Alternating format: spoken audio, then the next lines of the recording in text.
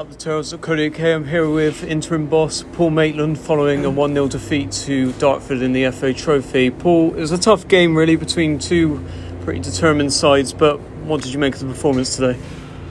I thought we didn't start the game great, which there was always a danger after the last few days.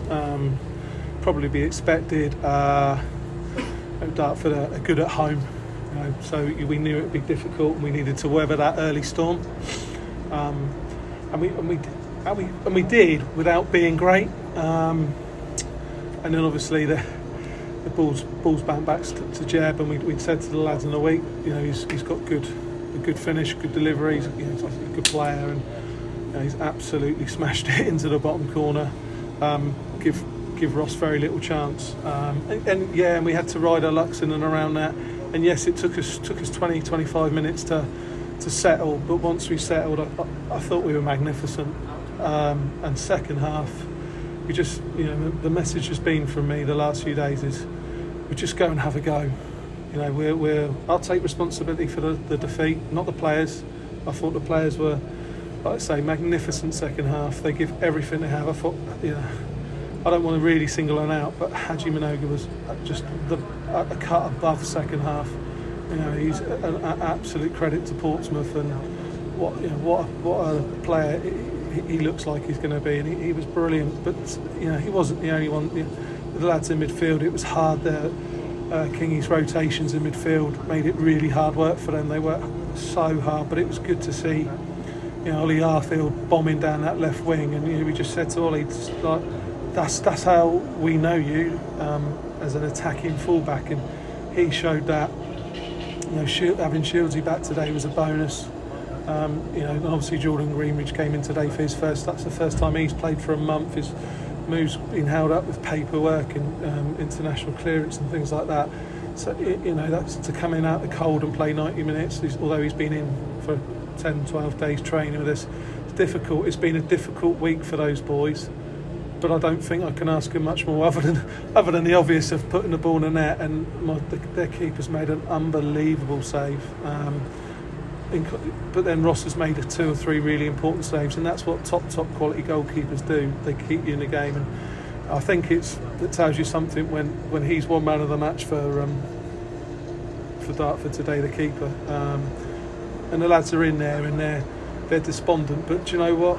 If they show that drive, determination and effort and never say die attitude, and they just keep putting their best foot forward when a new gaffer walks through the door, we'll be all right, Ted. It's going to be difficult, it's going to be hard, but we'll be okay. They're a good group of players, and they need to believe that, and they need to believe in themselves, and we need to get behind them now. Just on the manager search, obviously, it's been a tough week for probably the players and a lot of the officials here, losing Brian Stock. But what are you sort of looking as vice chairman when you look for a manager to lead this group of players? If they play in the way that they did today, what do you think a new manager can do to get the best out of these players to keep us in the National League for next season? It's a difficult question, and a difficult one for me to answer, because my focus since Brian's departure has been the team and only the team. For me, we need a change of manager. You hope it brings change of fortune. What I'd say to that manager is that there's plenty to work with.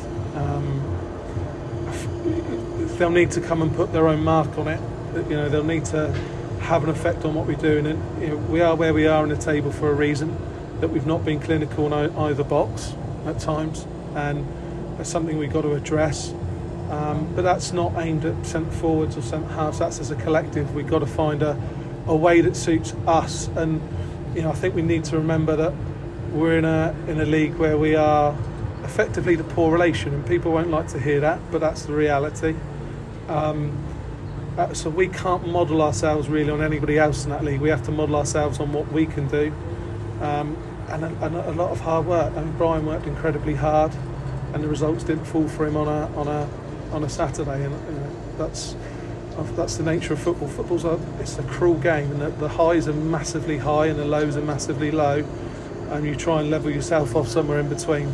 But you've never got this game sussed, and we now have to quickly, in my view, quickly make the right appointment.